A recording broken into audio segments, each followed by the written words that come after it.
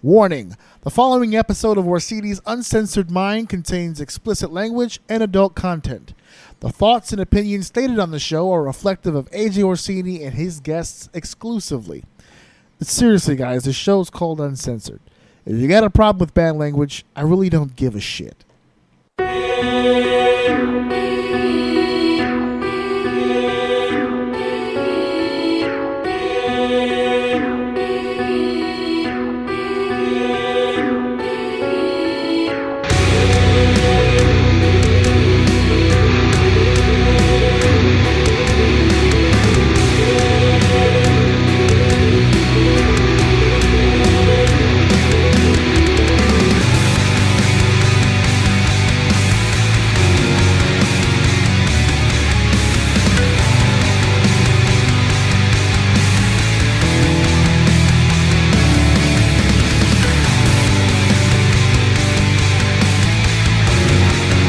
Welcome to Orsini's Uncensored Minds, and now your host, AJ Orsini with Dave. How the hell everybody out there with your boys? The Daft Soul Brother from exactly, specifically the same exact mothers. I am your host, AJ Orsini, and due to an issue today, my brother Deceived Dave will not be joining me here today. I'm going solo, flying straight all by myself here tonight. Let's break it all down in the brass tacks, exactly the timeline of everything that's been going on. Now, I know we missed last week as well, and we were dangerously close. As a matter of fact, it's Sunday evening right now as I'm recording this, to not getting it in today. So, multiple reasons why. Paramount of which is my brother and I were actually linked up together today to do this episode like we normally do. That was the biggest reason why I changed them to Sundays, because Sunday seems to be the best day for the two of us to get together. Ironically enough, I was in New Jersey, which is where my brother lives, but we couldn't get together, so I brought my equipment with me. And I brought all of my equipment with me, and I got all set up, and he got all set up, and then the trials and tribulations began. I could hear him, he could not hear me. And then I could hear him. Wait, I just said that. I could hear him, he couldn't hear me. Then he could hear me, and I couldn't hear him. It was a whole deal. I moved some things around. I was changing pieces around and could not figure out what it was. We normally talk to each other. When we just do the audio, we communicate through Zoom. So I switched it to the StreamYard, which is what I use for my live events when we're on video. That didn't work out either. So we tried multiple things this morning to get this done together. None of them seemed to work. When I got home, because I brought the materials with me to Jersey I felt I needed. The usual stuff I would normally use. I didn't bring everything with me. So when I came back home, obviously after taking care of my family, because we've been gone all weekend, we just got back home today, a few hours ago. After caring of all that, I was able to sit at the table here and go over some of the stuff that's happening with the equipment or what it could be. I'm testing out all these different things. And it turns out the main wire that I had that went into my audio jack here, because once I got the audio fixed and we could hear each other and we're talking to each other and we're communicating with each other, once all that got settled, my laptop itself, I use Audacity to record the audio. Audacity was picking me up, but it wasn't picking him up. So the issues still remained, despite the fact that we had found an issue we found a solution to this, we found a solution to that, and eventually we hit a wall we just couldn't get around, and I couldn't figure out why my laptop wasn't picking up his audio. Even though we tried different methods in which to have that audio done, and it turns out I had a short in one of my wires, more importantly the one that goes into the jack, so that I can pick up third-party audio. I was able to hear him, but the Audacity program was not able to record him. So, effed in the A. Hey, sometimes these things happen. Sometimes you can't, it all doesn't work out the way you want it. So that's kind of why Dave's not here. We didn't have a scheduling issue this time around. It all worked itself out pretty good. We got up nice and early to do it so that I can do all the other stuff that I was going to do with my day and him too. Remember, pregnant wife and all. So we made the time. The initiative was taken. But technology, baby, it's a blessing and a curse. And today ended up being a curse. So Dave's not going to be with me here today, but that's cool. I'm not going to take up too much of your time. You know how this goes. When I do these shows by myself, I'm not out here all goddamn night. Me and Dave will gab. We'll go back and forth. And before we know it, we're on the second hour, and we don't even know how the fuck we got there. That won't be the case tonight because two reasons. I'm tired as fuck, and I just said why. I have been gone all weekend. So I'm ready to catch some Z's. I got work in the AM. During the course of my trip in Jersey, I re-aggravated my knee, which has been going well. My knee, I guess we can go into the update now. My knee's been good. It's been all right. I had my MRI for my left knee. There's a slight tear in the meniscus. There's some tendonitis there. There's some bone rubbing. There's things like that. Inflammation being caused. So they gave you some medication for the inflammation, and I have to set up a time to to do some physical therapy on my knee, which should get it back in correct working order. I've been good on it ever since I started taking the medication. I haven't been hobbling. I haven't been locking up. Leg's been pretty nice. I still feel it. It's a tightness. It's like a fist in my knee, but it hasn't really been causing me any real fucking pain until this trip. Now, I'm going to tell you something, and when I tell it to you, you're going to be like, AJ, that was a stupid thing to do. But you got to hear me out. Got to let me explain. So, my son wanted to visit his aunties, his titis over in New Jersey, so that's why we went, right? He wanted to see his family, so we'd take him to see his family. We did a bunch of things, kid-related, to keep my son occupied during this trip. One of them was this place called Funzilla over in New Jersey. I'm not saying this for a sponsorship situation. It is what it is. But we went there, and they have a lot of things. They have bumper cars. They've got a rock climb, a laser tag. It's an all-purpose kind of facility. And one of their major attractions is a trampoline park. Now, you're probably saying to yourself, AJ, you didn't go on a trampoline with your knee. I didn't. I did not do my usual athletic routines on the trampoline. I did not bounce from there to the launching pad. I did not do the American Ninja Warrior course like I would do when I go to these things. Despite the belly, I am quite the athlete. I did not do any of those things. As a matter of fact, I walked right by him. I was a good boy. I stayed away from all the dangerous shit. But at one point, I was walking on a trampoline, and you know how the trampoline still moves regardless or whatever. And, I started walking on it. I was feeling good. And then just because I got to do physical therapy anyway, right? So I'm thinking to myself, a little moving, a little exercise isn't going to fucking kill me. So I start moving around on the trampoline. I'm not fucking bouncing at the top of my fucking... I'm not muscling the fucking thing up. It looked a lot like not Terry... It looked a lot like the fucking dude from Beyond the Mat that I'm not Book Terry guy. I forgot his fucking name all of a sudden. I've known his name for fucking years. Now that I'm talking about it, I'm blanking on it. Dennis Stamp. There it is. Woo! I almost lost my wrestling card there. Yeah, Dennis Stamp. It was like the Dennis Stamp thing when he's training on the trampoline with the dumbbells. I stay in shape type deal.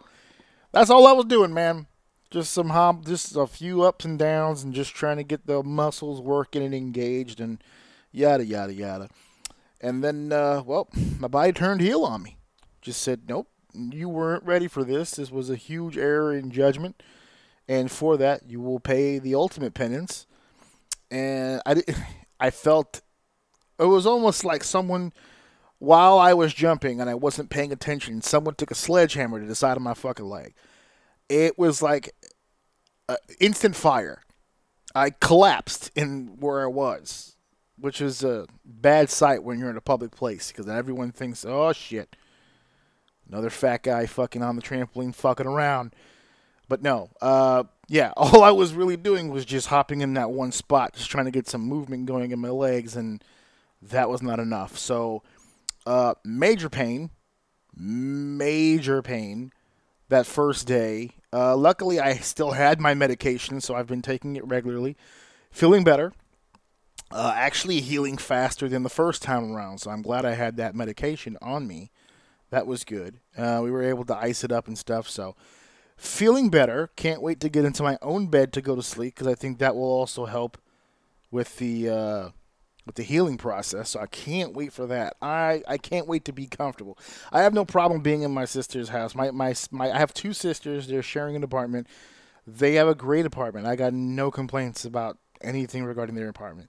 But it's just one of those things. Like I told my wife on the way over here, you don't appreciate your own bed until you're not fucking in it anymore. And with my knee killing me and everything going on, I was just like, I just want to be home. So I'm home now, and I can't wait to get into that fucking bed and see how much sleep I can get before I have to wake up and do all kinds of shit tomorrow. So we'll see how that goes. But yeah, so I re-aggravated the knee.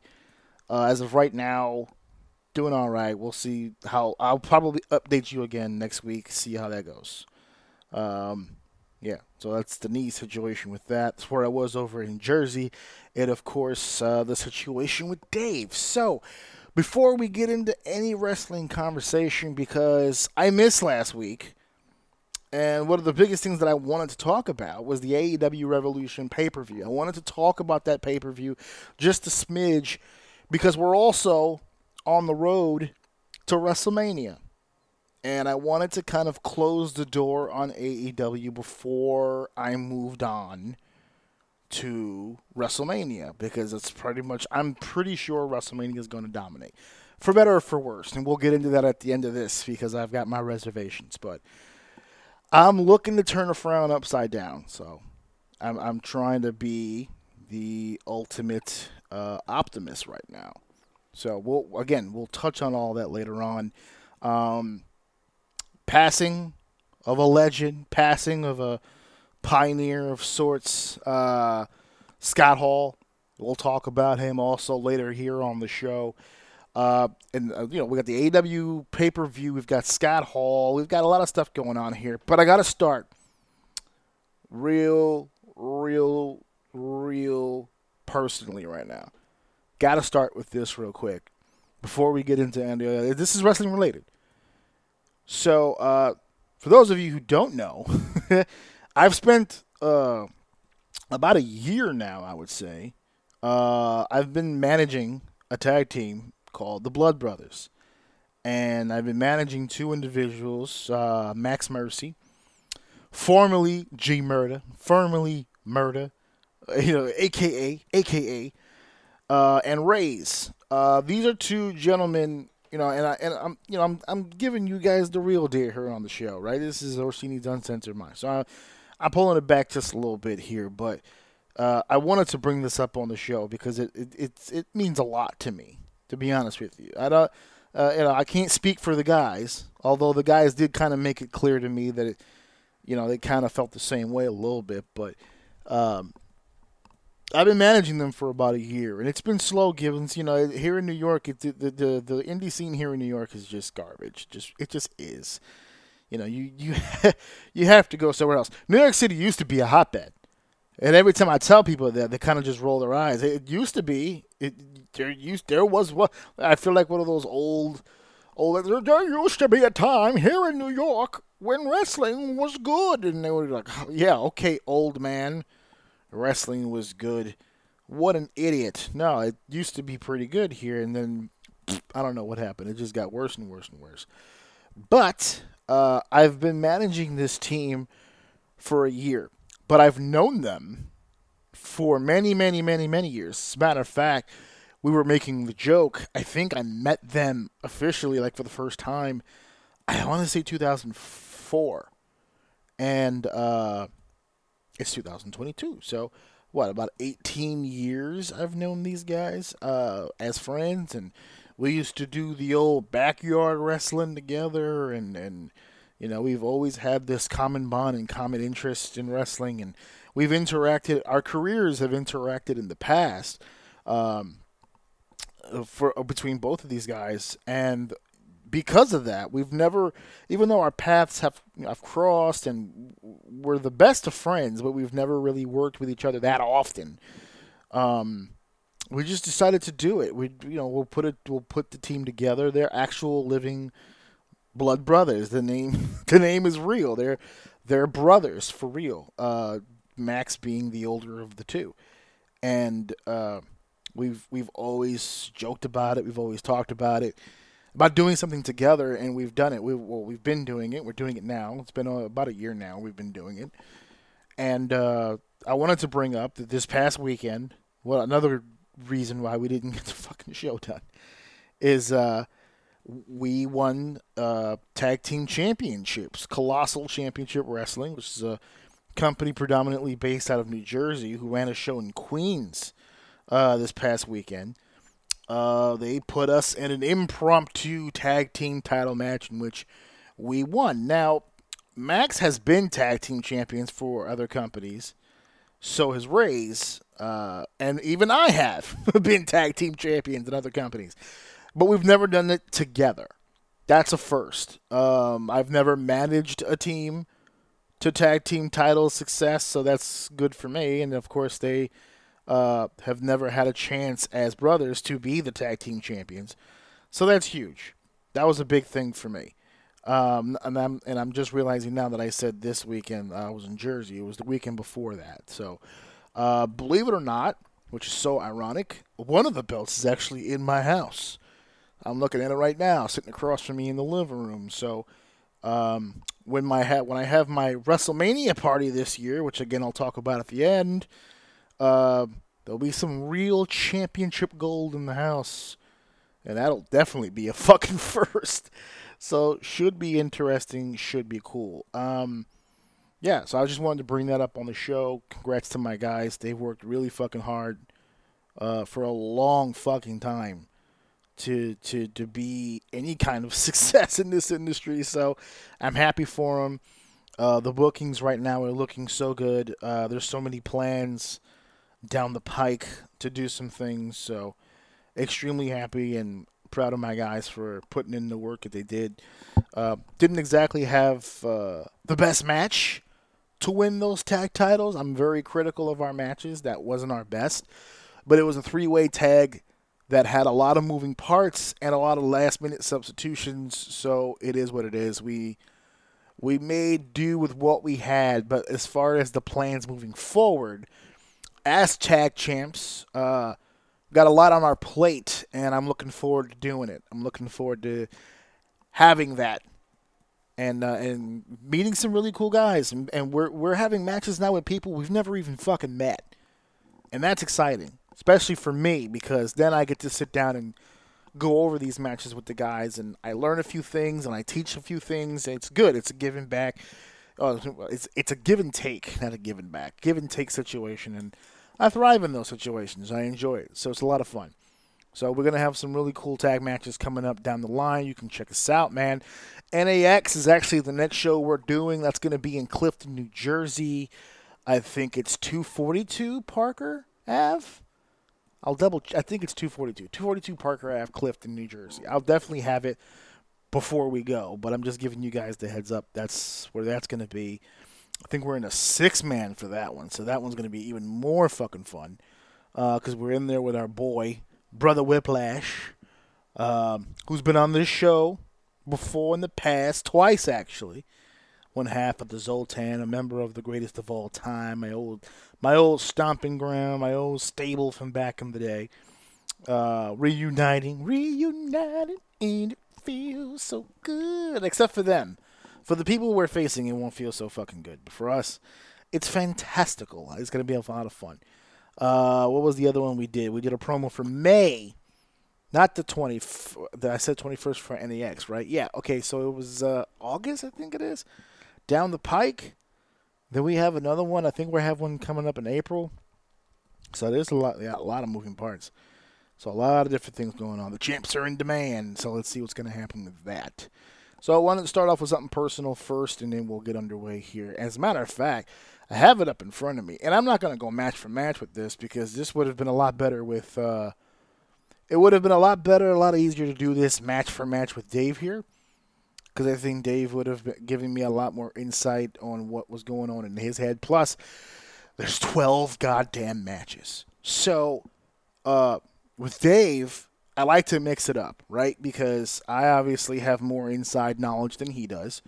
So I usually give you guys, my opinion based on what I know about the business, and then he'll give you his, which is kind of like a third-party opinion to what he's giving me the opinion as to what he feels about what he's looking at, and I'm telling you basically what I'm looking at in a professional sense, or at least how I interpret certain things. So without him to be the yin to my yang, I'm probably going to burn through this. I'll give you some notes. That's the way that I thought about this going in tonight. When I realized I wasn't going to have a partner to do this, I still want to do it so I can close the door on it. But I don't really want to go on a tangent about it because what's the point, right? Because there's no one going back and forth with me on this. And I remember I used to do these back in the day anyway, in the same way. I would rant a little more, and I'm going to rant here for one of them. But it's 12 matches. There's no fucking use. As a matter of fact, for the most part, the way that I feel about this pay-per-view is extremely positive. For the most part. I mean, picking at nits, right? But there's one major complaint that I have, and I'm going to start with that just so we can get that out of the way, because I got to start with it so that you understand where I'm coming from as we get later into the pay-per-view, okay? And my biggest complaint about this show, it might be the only complaint I have, because this show was so great on so many levels, in so many ways, but I only have one real complaint: length. This is too fucking long. This is too fucking long. And I've said this before about shows from AEW, and I think Dave and I broke down the combination shows when they do Dynamite, followed by Rampage, followed by Dark, followed by this and that.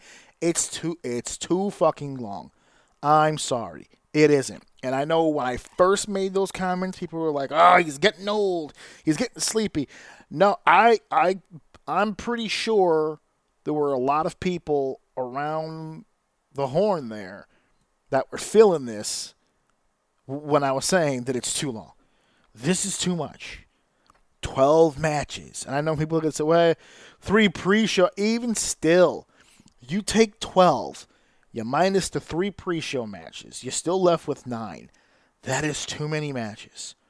Not everybody on the fucking roster needs to be on this fucking pay-per-view. And I know that you're not in a WWE situation where you could have a pay-per-view every month, and in some months you have more than one. You have like up to 2.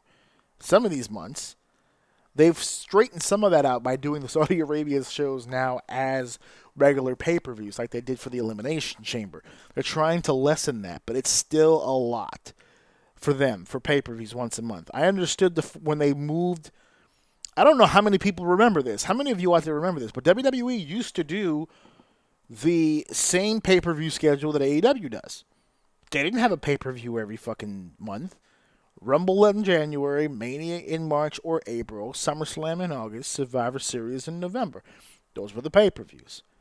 And every moment in between, it was just buying time till the pay-per-view. So they would do little specials here and there. They would have these big mega cards they would have throughout the year. So that same thing that AEW is doing. They changed that when WCW got into the fold here, and they started doing pay-per-views like crazy because they knew the pay-per-views would draw more money than the fucking television audience. For wrestling, the television show is basically there just to promote the fucking mega events. That's the way that it always was. It's the way that it still technically should be, but now with streaming services, there's no fucking point. But yeah, so the WWE didn't always do it like this. They did it like the way AEW is doing now. So I understand that you don't have a pay-per-view every month that you can just burn talent on. Or at the very least, if you didn't get on in March, maybe you'll get on in April and yada, yada, yada. They only have 4 or 5 pay-per-views a year. But I'm going to say this and people are going to, I don't know how they're going to react, but quality over quantity. There's a few of these matches. You look at this card. There's 12 matches here. If I eliminated 6 of these matches, this would still be a fucking outrageous fucking card. The matches, 6 of these matches are just outrageously good. just great. Some good, and then there was like one or two maybe that were just meh. But at the same time, this is too long. This is too much. This is too much. And when I get to the last match, you're gonna go, ah, fuck. But this is why I'm telling you now. So I caught the pre-show, and we're not gonna go again, move for move here. Layla Hirsch, of course, defeating Chris Statlander. We talked about that on the roundtable on what we needed to see from that match. We got it. Layla with the win. That's exactly what we needed to see, and exactly the way that we needed to see it. And I've heard a few people, are they getting away from the alien thing with Chris Statlander? Yes, they are. Slowly but surely. Why? Because it's garbage. It was always garbage. It was cute. It was funny at the time she was doing it. You're on TV now. That's enough. We're moving on to something else. She's talented enough. She is good. She showed it here. She's good. Chris Statlander is a very talented young woman, and she's a great wrestler. She'll be fine. She doesn't need to come from the fucking Andromeda system to get over. Her work is fine. She's talented enough. Then we moved on to Hook versus QT Marshall. Hook won, of course. Is there anything else we really need to say about this match? Even if Dave was here right now, that would have been 2 seconds. Play his music, play his theme, let the girls go crazy and the guys go fucking banana sandwich. And then a quick win there for Hook. And finally blows off whatever the fuck this was between him and his supposed trainer. Then we move on to the House of Black. Now remember, folks, we're still on the buy-in. Still on the pre-show. Okay, I know it's the pre-show because it's on YouTube. I know it's the pre-show. You know it's the pre-show. Nobody told the House of Black, the Death Triangle, and Eric Redbeard that this was a pre-show match. They did not get the memo because they went out there and fucking just threw fucking bombs. That was one of the heaviest hitting dark matches. What is a dark match? But I keep saying pre-show because that's what my brain tells me from years of doing this. But it's the buy-in, and no one told them that it was a buy-in because they just went out there and threw everything, including the kitchen sink, everything. That was it was jarring. It's like, all right, this is a lot. We haven't started the show. The show hasn't started.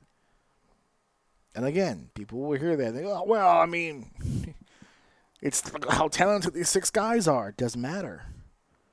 Doesn't matter. It's on the buy-in, right? So are you telling me that the reason why they went all out like that was so that it would entice people to buy the pay-per-view?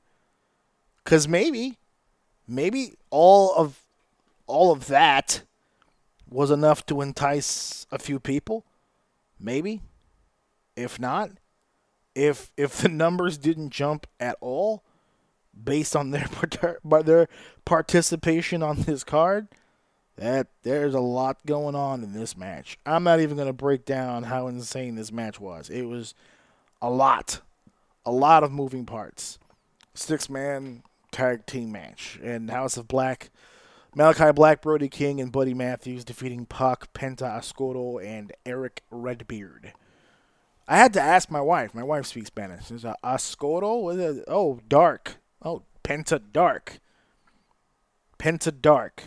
As opposed to the light Penta that we saw beforehand. Okay.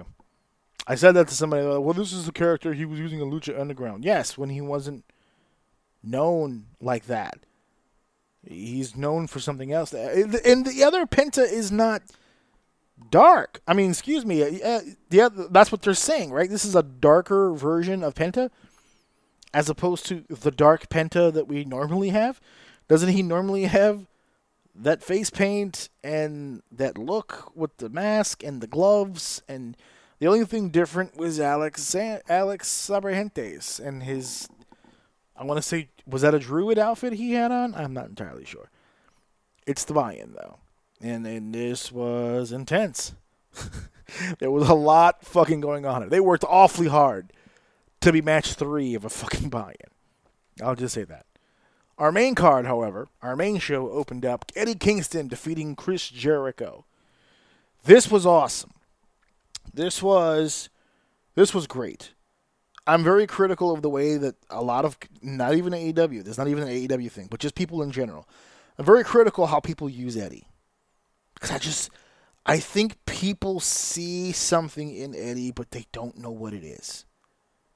And I've been saying 1,000 times. My biggest disappointment was Jon Moxley didn't get it. You don't wrestle Eddie Kingston. That's not what Eddie Kingston does. He's a barroom brawler. He's an attraction because when you get Eddie will give you the big fight feel. He talks that shit. He walks that shit. I hate whenever there's a badass character and they immediately get compared to Stone Cold. Because there'll never be another Stone Cold, and there's different variations of being a badass besides being Stone Cold Steve Austin. And this is a prime example of it. Eddie is people think I've been critical of Eddie. I'm not. I'm critical of the people who use Eddie. Because I just feel like Eddie needs to be an attraction. He's not going to get in there and fucking tie up with you and start chaining. He's going to go in there and he's going to start throwing fists and throwing hands, and he's going to beat you up. He's going to beat you up. That's Eddie Kingston. So we needed a guy in there with Eddie who was going to let that happen, but also facilitate putting Eddie in a position where he's got to fire up and fight from underneath. All of which took place in this matchup. I was super impressed by the way that both of these individuals competed in this matchup. And I'm not going to say Chris Jericho dialed it back. I'm going to say that Chris Jericho does what he does best, or at least used to do best. And that's be the chameleon he always was. Chris Jericho has always been a chameleon. He wrestles the type of match that his opponent needs to wrestle. And that comes from being super talented in your own right. He's got the gift. He doesn't need to wrestle a Chris Jericho match to be over or to get you over.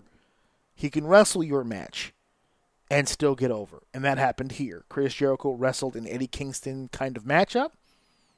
And it worked out. And we need more of this. Not just from Chris Jericho, but when anyone gets in the ring with Eddie Kingston, we need them to let Eddie get ruthless. They need to let Eddie get his fucking intensity up, and don't pigeonhole him. Don't put him in positions where his flaws. I know people are going to say, well, he's a professional wrestler. How can wrestling be his flaw? I didn't say he couldn't wrestle at all. But on the level of an Omega or a Jericho or a Moxley or a Danielson or a Punk, that's not what he does. And that's, if you put Eddie Kingston with some schlub off the block or some new guy in the industry 2 or 3 years in, Eddie's going to fucking eat him up on the mat. But an elite level performer? No, he's not on that level. But he talks like one. He has a presence like one.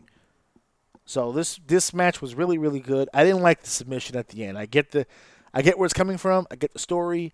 I appreciate the fact that Chris Jericho put the hold over on Dynamite because they were trying to get that. A submission move for a guy like Eddie Kingston actually does make a whole lot of sense. So I'm with it. They've got me on that one. So I'll give it a chance, but I did not like the way that submission looked, and I didn't think that should have been a submission that beat him. If you're gonna submit him, fine. I'm not opposed to the idea of, I'm not opposed to the idea of winning by submission. I'll put it like that. That submission, I don't know. I know he got it from Japan, but look at the size of the Japanese guys and then him. I can see a Kobashi putting that move in or a Masawa putting that move in and cranking that fucker, and then him doing it. I don't know. But he got the win. Biggest win of his career. Great fucking match. Dope. On to the 3-way tag team championship match. And the minute I saw that this match was next, I said, this card is fucked. This card is fucked. How in the shit? How in the hell are you even supposed to approach the idea of putting this fucking match this early on the fucking card. How? How on earth? I knew that we were fucked. I knew we were fucked. Beyond fucked. As soon as I saw this fucking match was next, match 2 on the main, on the main show, I said, all right, here, let's go. It's Jurassic Express defending the tag titles against Red Dragon and the Young Bucks. And I said it on the round table that we did, and I'll say it again here. Was not looking forward to this match because I knew exactly what it was going to be, and it's exactly what it was. Almost 20 minutes of fantastic choreography and kicking out of everything. And I know Dave's not here at the moment, but I'm not going to let that stop me from doing the right thing, which is to give Basutosaurus, as I call him, the great Luchasaurus, apparently. I'm going to give them the credit they deserve. The Jurassic Express as a whole did a great job, including Luchasaurus. He had an amazing match. It was dope. I wish he did that more often. I know people will go, he has to give him his credit now. It was dope. I will give him his credit. Changes nothing. I told David as it happened, as we were watching he was watching the pay-per-view at his house. I was watching it at mine, but we were texting each other throughout the show, and he was all over me. Oh, you got to give this man his due. I do give him his due. I wish he did this more often. If he did this more often, I would praise the man. But he doesn't do this often.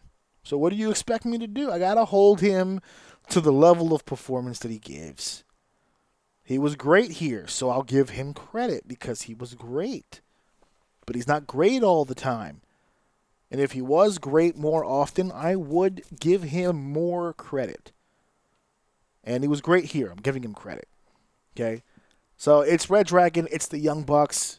If you've seen one of these matches, you've seen them all. And if that's the kind of stuff that you enjoy, great. Then it was a great match. Me, I'm kind of in the middle. Because their execution is so good. Red Dragon can wrestle anybody, anywhere, or anytime, and they can do it with their fucking eye closed. They're amazing. The Young Bucks having a Young Buck match. That's it. I'm through with they can wrestle any style that they want to. Bullshit. That's their match. That's what they have. That's what it is. I would respect it more if you just said that and just moved on. Because what they do... What the Young Bucks do, and I know people are critical of the Young Bucks, especially a particular someone. I like the Young Bucks.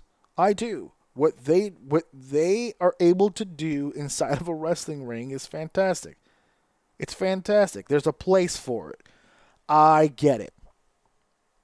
But this nonsense about how they could wrestle so many styles. No. They have one style.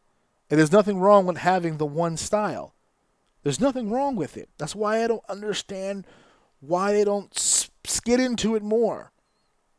Why they continue to push this ideology that they could, if I wanted to do this, I could do this. No. I'll put it like this. Even if the Young Bucks could wrestle other styles, why the fuck would they? That's just bad business. This is what they do. Spot here, spot there. Be in the right place at the right time. The only thing that they've really done differently over the years is they've slowed down from those spots. They're giving people more time to get into those positions, and that's made the matches a little bit more tolerable. But we're talking almost 20 minutes. Almost 20 minutes of some of the most ridiculous shit you can possibly do. So, moving on. Jurassic Express retains the titles, as they should have. And Red Dragon and the Young Bucks push this ideology that they're going to wrestle each other at some point. And I'm sure they will. It'll be a regular tag match between these two teams. And we'll see everything we saw in this match. We'll see it again in the tag match. Because this is the match that they have. Again, nothing wrong with it. It's the truth. This is the match that they have. This is what they do. And they're one of the best in the world at it. A lot of people run this style. Not everybody can do it like the Young Bucks. That's why I don't understand. Why aren't you steering more into this? Why are you running with the angle that you can do different styles and you can? It doesn't make any sense to me. No one does this like you do. I would steer into it. I would make it part of the gimmick, I guess. I mean, there's no other reason. There's no reason you shouldn't. Anyway, that was the match. Followed by a ladder match. This is insane to me. That car crash, the triple threat tag team match, followed by a fucking ladder match. With super heavyweights, mind you. So it's Wardlow, who defeated Christian Cage, Keith Lee, Orange Cassidy, Powerhouse Hobbs, and Ricky Starks. Multi-man ladder match. I already expressed my displeasure on the round table. I've got no problem with anybody in this match. They're all fucking great. But it's a fucking ladder match with a bunch of people. It's going to be the same spots over and over.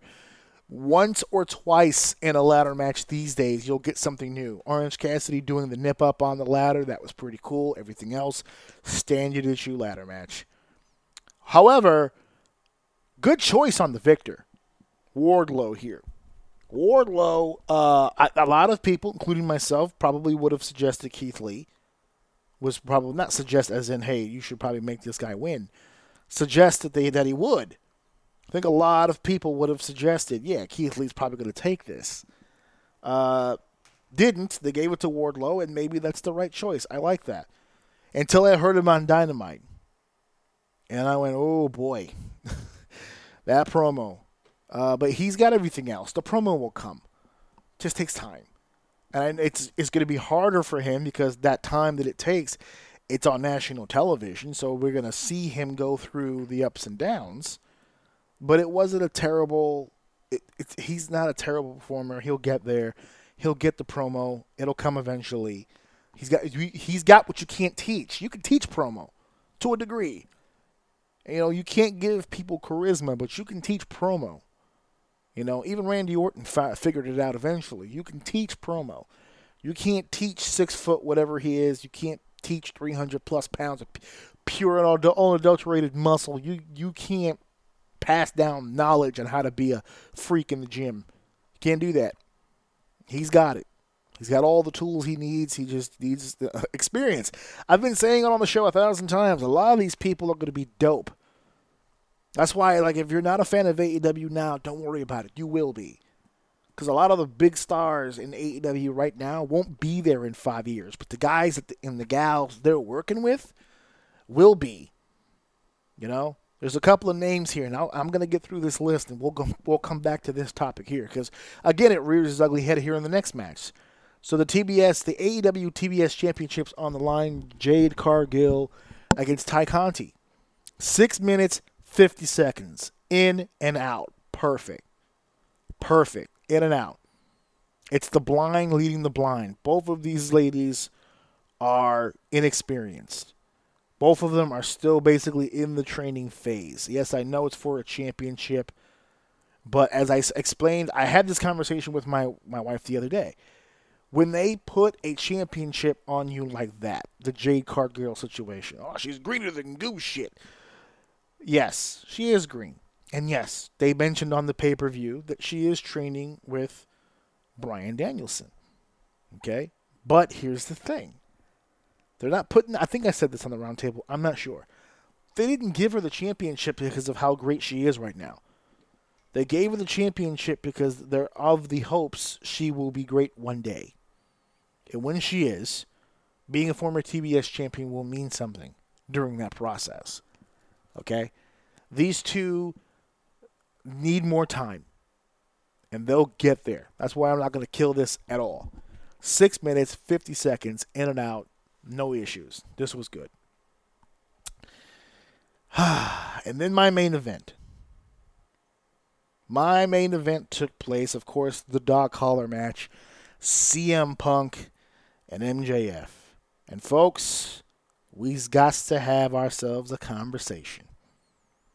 We've got to have ourselves a conversation. And yes, it's about the moment. It's about the entrance. Yep, we got to talk about it. Got to talk about it.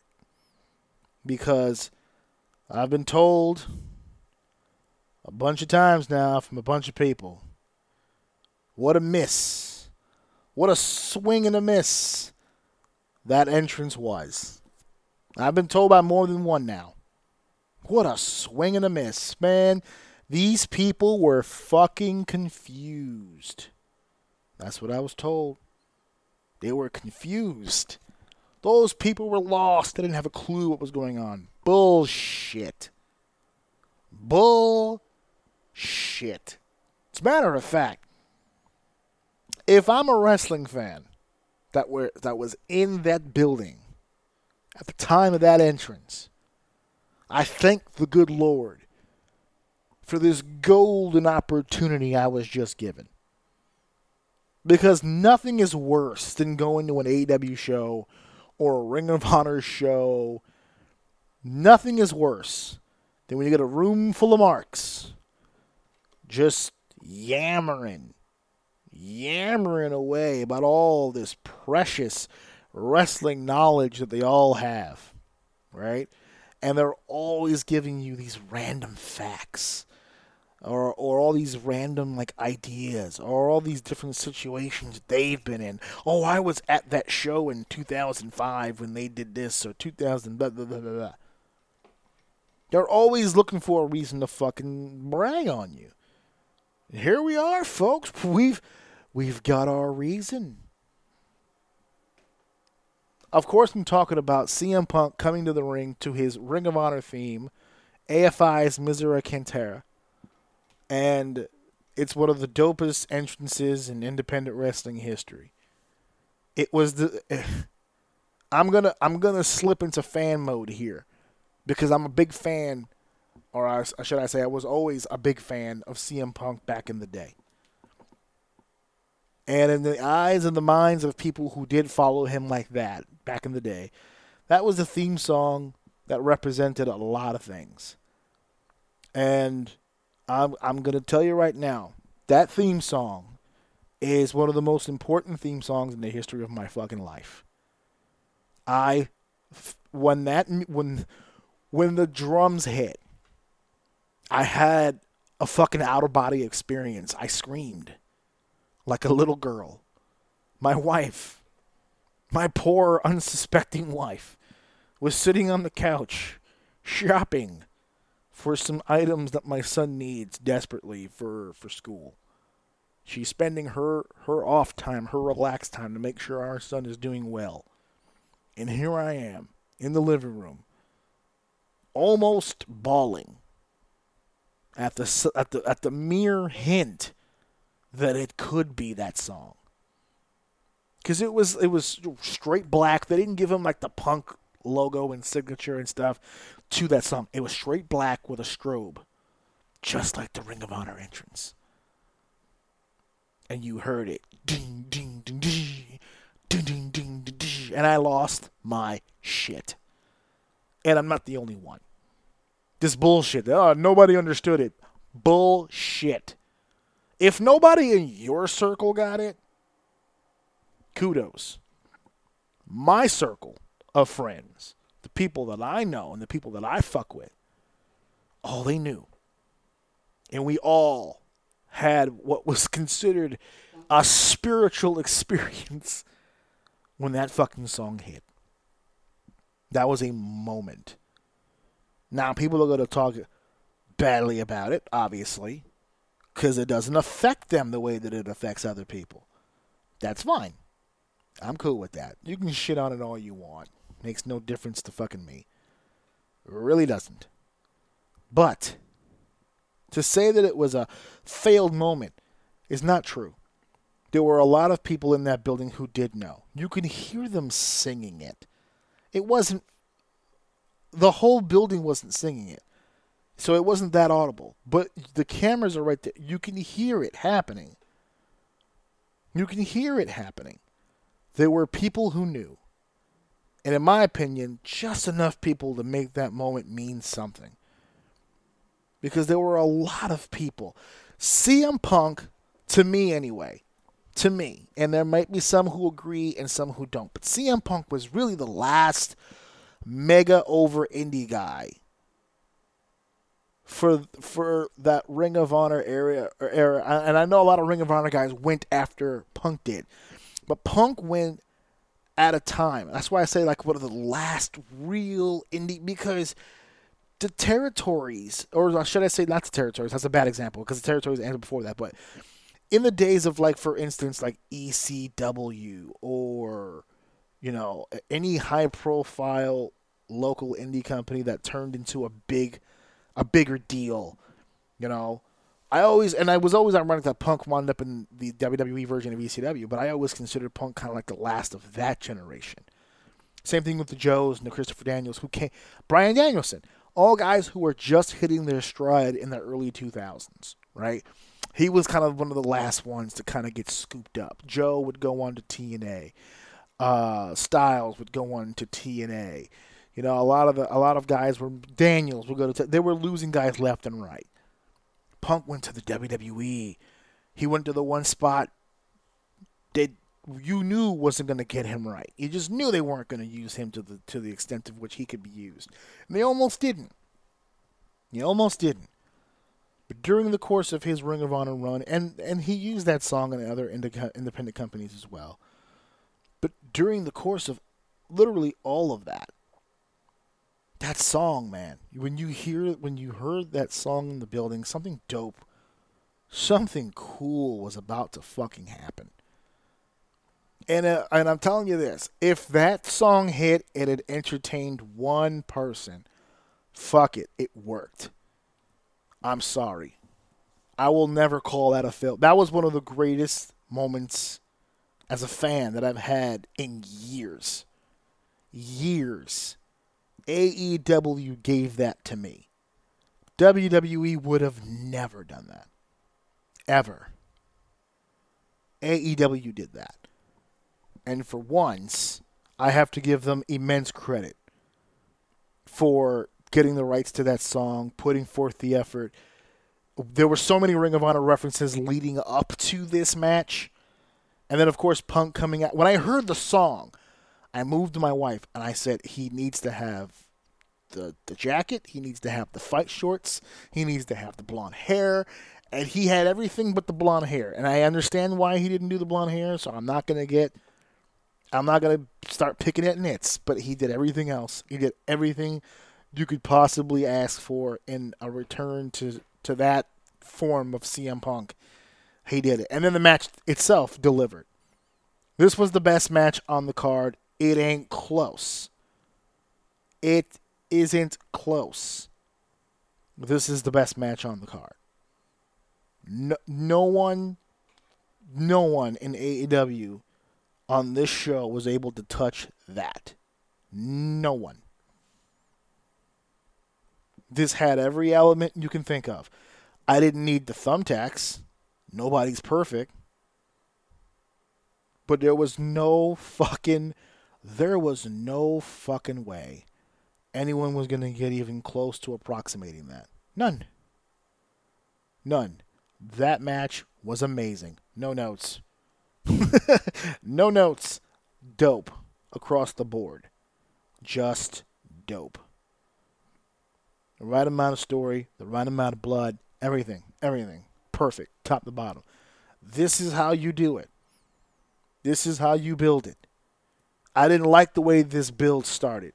I didn't. That 18-minute promo they did, I said it on the show, garbage. I did not like the way that this program was initiated. It was too long. It was too drab. And I made the comment then, and I stand by it. MJF's promo to kick this whole thing off was basically him just reading YouTube comments. That's it. That's all that it was. But as the program continued on, something shifted. Something changed. They started telling a real story.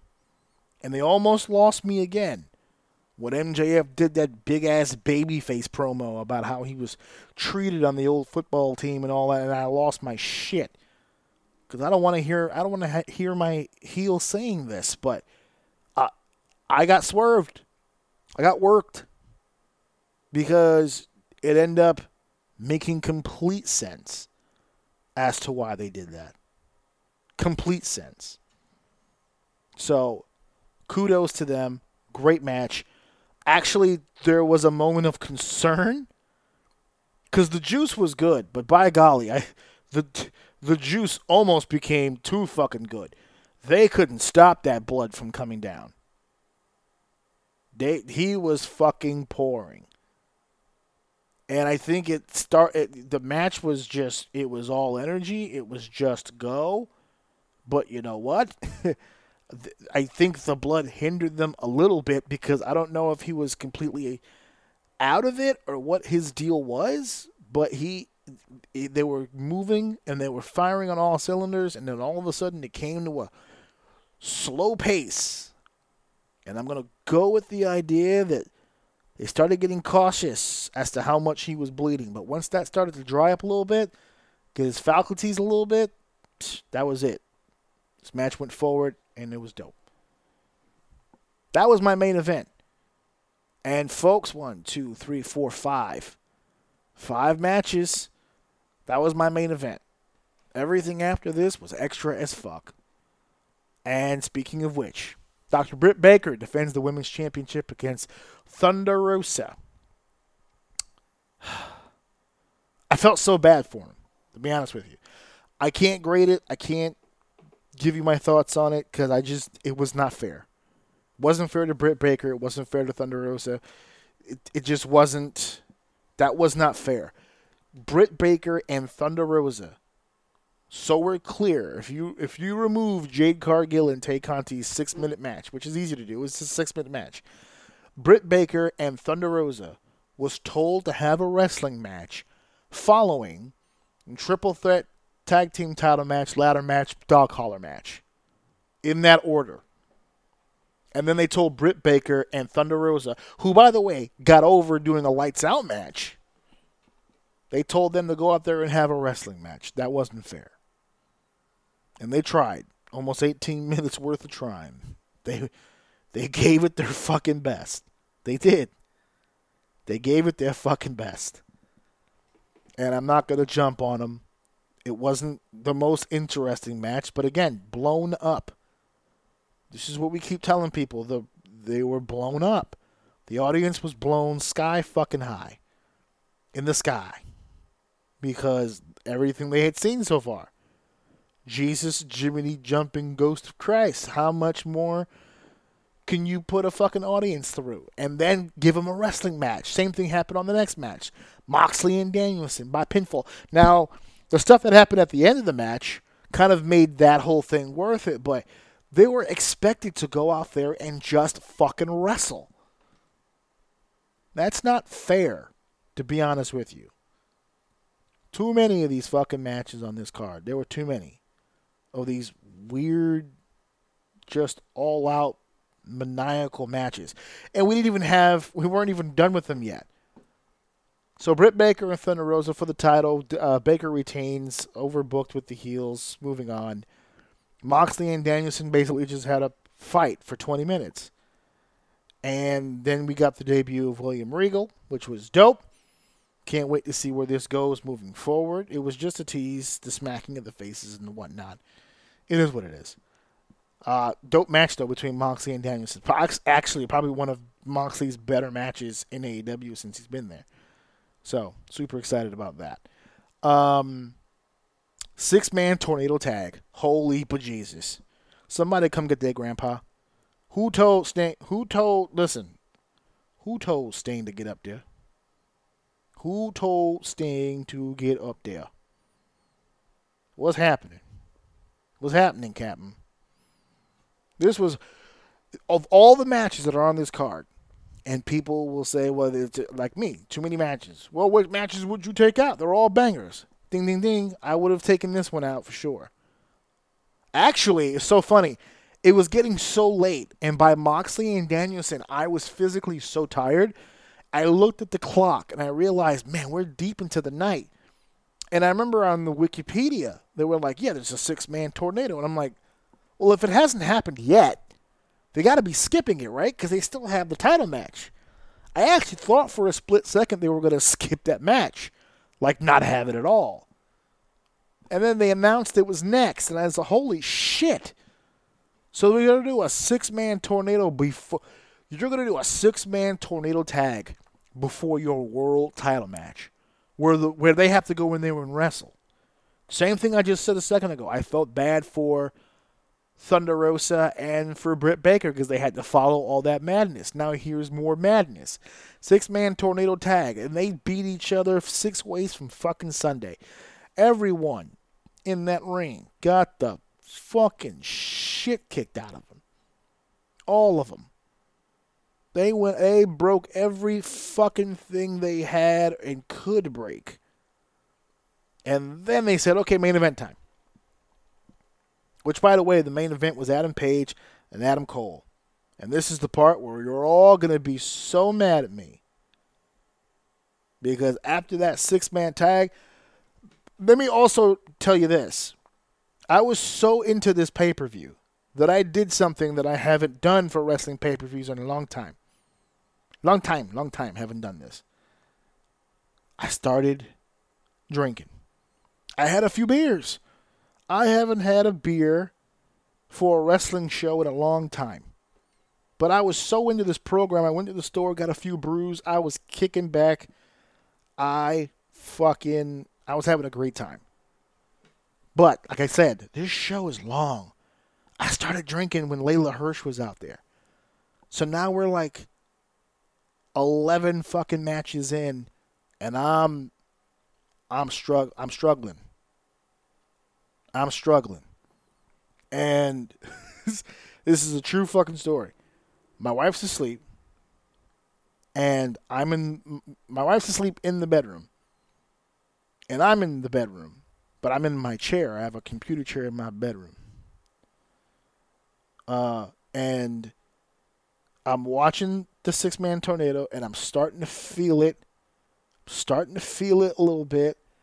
And then that match is over. Here comes Adam Cole dressed as some sort of military whatever. I later found out it was from a video game. Cool.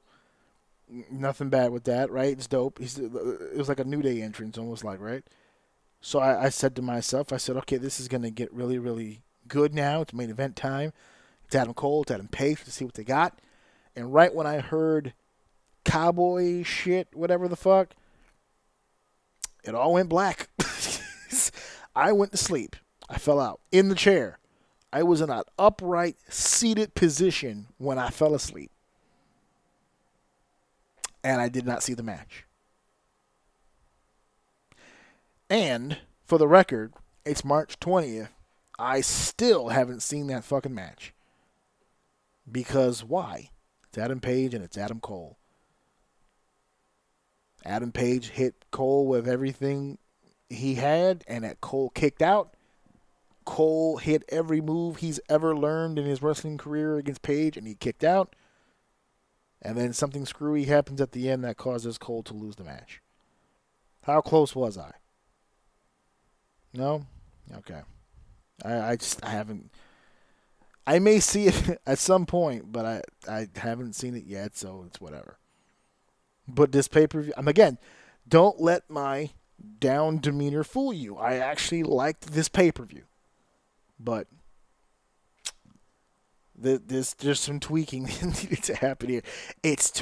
Look at the times on this. I have it in front of me. 17 minutes, 13 minutes, 18 minutes, 17 minutes, 26 minutes, 17 minutes, 21 minutes, 13 minutes, 25 minutes. The tornado tag went 13 minutes. For fuck's sake. I don't have all night. Please. Please give me the strength to get through this. This pay-per-view was really, really good. I don't let my nitpicking deter you from seeing it if you haven't seen it yet, but come on. I mean, come on. This show was fucking ridiculously long. So, I don't know. We'll see what happens. Their next pay-per-view, I believe, if I'm not mistaken, is going to be All Out? Or is it Double or Nothing? I can't remember I am not used to the order yet. There it is, Double or Nothing. That's their next big pay-per-view. That's going to be May 29th in Las Vegas, baby. So we'll see how that goes. Dope show. What else we were doing? Oh yeah. So I wanted to really quickly, because next week, there's 2 weeks from now, right? Is that what we're counting down? Let me get my calendar out. What the fuck is this? Go away. Bring my calendar. There you go. So this week and then next week. Next week's WrestleMania week. No, 2 weeks. Not this weekend. Next weekend is WrestleMania weekend. So we're going to go live Friday the 1st at 8 p.m. And we're going to do WrestleMania Roundtable for that. I got some familiar faces and some new ones coming on the podcast for that. We're going to do our WrestleMania Roundtable and talk about the card and all kinds of cool shit. But, obviously, this coming week, we're not going to be live. We're going to be doing the recording as per usual for us. So I'm really excited about what we're going to do as far as the build-up to our WrestleMania Roundtable. Last year I did WrestleMania Night 1 and WrestleMania Night 2 for the podcast. I won't go that heavy this time. We'll just have the one roundtable and see what we can get discussed here for that, because this card so far, let's be honest about it, this is a bad show. And I think someone brought it up to me the other day. It's got WrestleMania 27 written all over it. This is bad. And that sucks because, look, I'm going to be real with you guys. I haven't had the best of luck, I guess we could say, the past couple of months. I have not been feeling well, not been feeling like myself. But this is the time of year where I rally. This is how many times do I have to say it on this show? WrestleMania is my holy day. Now it's becoming days, but my holy day of Sabbath. This is where all the wrongs become right. This is where all the good becomes great. All the bad becomes good, and all the good becomes great. It's WrestleMania weekend. Nothing can get between me and my WrestleMania weekend.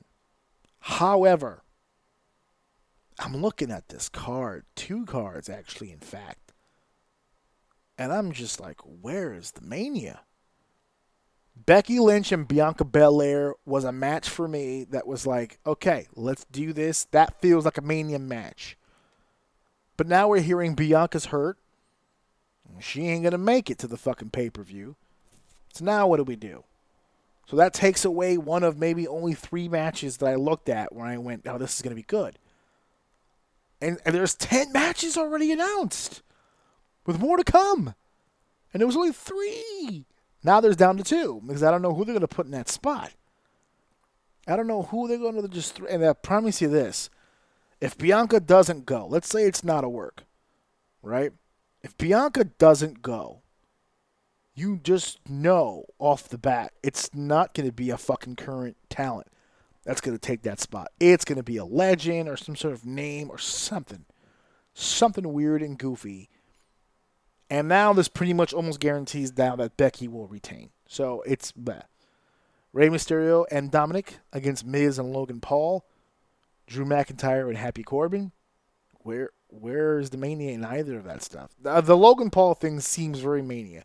But if it was the only one, that would seem mania. But I digress. The Usos will defend the SmackDown Tag Team Championship against Nakamura and Rick Boogs. Flair and Rousey, we're now learning, could very well be the main event of that pay-per-view if they don't go with the rumored idea of using Owens and Austin as the main event for the KO show. So we'll see how, I guess, that works itself out.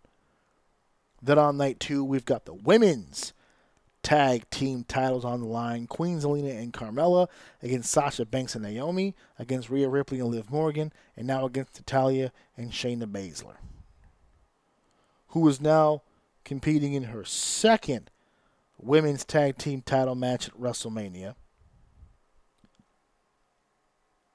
And then we got Johnny Knoxville versus Sami Zayn, Pat McAfee and Austin Theory. I was just saying a second ago. If the Logan Paul deal was the only one, that would feel like Mania. We've got Knoxville and Pat McAfee on the card. Look at night 2. The 4-way tag for the women's tag titles: Knoxville and Zayn, Pat McAfee and Austin Theory. Then they give us Edge and Styles, and then they give us Lesnar and Reigns, winner takes all. What the shit? So I'm giving you guys the fucking update because we're on the road to WrestleMania. I'm going to be WrestleMania heavy leading up to fucking literally everything moving forward. But holy shit, this card looks horrific. Horrific. Anyway, Kevin Owens and Stone Cold Steve Austin not on this list, but they will be there. As Steve said in his promo, I don't care if it's a match or a fight or whatever the fuck. He's going to open up one last can of whoop ass in Dallas. And I'm hearing that that's going to be on, whether it's the main event or not, it's going to be on night 1. So that's dope. I'll take that. We'll see how the fuck that shapes the fuck up. Yeah, and that's it. That's where we're going to be teasing with that, and then we're going to be leaving in just a few minutes. But before we do, I want to pay homage. To the man. Now, just real quickly, because I'm going to do what should be done here. I'm going to give this man a graceful dedication, because that's what he deserves. Scott Hall is, without a doubt, one of the greatest to ever do it. He's up there. The people that he's influenced, the people that he has reached as a talent, he's not without his demons. You know, I'm going to say this. I do it for everybody, so I'm just being consistent. Okay? He is not without his demons. The only good, the only positive that comes from his passing is the timing of his passing.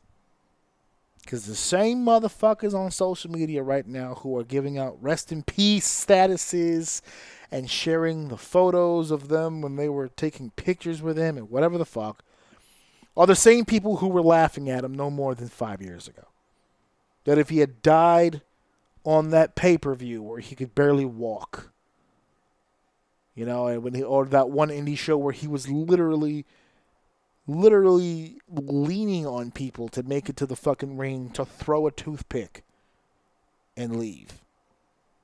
There's a lot of people in this industry and not in this industry that were rooting for this guy to fucking die. Now, in the end, as crazy as it sounds, everything that he's done to himself, he ends up going, or I was saying going, but he ends up passing due to a surgical procedure that went a little awry for his hip. He took a bad fall, had to get some hip surgery, some air got in there. That's all that it takes. And right into the heart. Had 3 heart attacks over the weekend. Couldn't shake it. Shit happens. And it's sad that he's gone. Because, as Sean Waltman put it, you know, he's had those demons for so long. He finally beats them. And he loses his life. So it is with a heavy heart that we lose a guy like Scott. It is with an extremely heavy heart because he was doing so well. And it's really sad. So, one of my earliest memories, obviously, I'm a New York kid, which means I grew up watching the WWF. So, obviously, Razor Ramon was a thing for me. I remember the big match with Kid. Obviously, that's not even my favorite match, though. The match with Kid, the upset match, where Kid won the match and became, you know, everything he became. That's not even my favorite Razor Ramon 1-2-3 Kid match. The Crybaby match, still to this day, just top flight hilarity. I love the Crybaby match. And then, of course, you talk about Razor Ramon in those ladder matches. You talk about Razor Ramon in those great matches with Bret the Hitman Hart. So many memories of Razor Ramon. And then off to WCW where he became Scott Hall. And the Scott Hall era is with mixed feeling. Because he had a lot of great moments at Scott Hall, but that's when the problems really became evident on camera. And that's not exactly, I'm sure, one of his favorite times of his life. So you got your mixed bag. You know, it's really unfortunate. But it is what it is. Scott Hall is a legend. It's not even a question. What his legacy is. And as a fan base, it appears that everyone's happy that he went in such again, there's no good time to die, but at the same time, like I just mentioned, he beat his demons. So he's going out a babyface on this one. So you got to respect that. That's cool. And, to his family, condolences, of course, out to the Hall family. And you just got to wonder to yourself, how close? How close was a guy like Shawn Michaels, of course? How close were some of the people that were around him all those years when he had those demons and he had those issues? How close were they to going out with him? Who knows? But it's one of those mysteries. So we're going to end this episode not with my son, but with the traditional 10-bell salute, pay homage, pay tribute to the bad guy. And I'm not going to quote the Hall of Fame line. Everyone else has kind of beat that horse to death. But I will say this. There was a video that WWE shot. It was a quick, 6-7 minutes or whatever. But there was a section of what it was. It was Shawn Michaels and Scott sitting down talking about their ladder match. And at the end of that video, after they discussed, we did this and we did that, and that was cool, and we only had one ladder and all that stuff. At the end of it, they had made mention that the reason why they were sitting down talking about the ladder match is because it had been 25 years since that match had happened. And at the end of the video, Scott says, hey, this match is so big, we'll probably be back talking about it again in another 25 years. And the reason why I'm bringing that up is because whether he's dead or alive, I think we should still do it. I think in the additional 25 years, we should all look back on a match like that. And I've made my comments about ladder matches, but people miss the point. I'm talking about multi-man ladder matches. I'm sick of seeing all the multi-man, because with the multi-man, you don't have the story. It's spot. You don't have the storytelling like matches like this one had.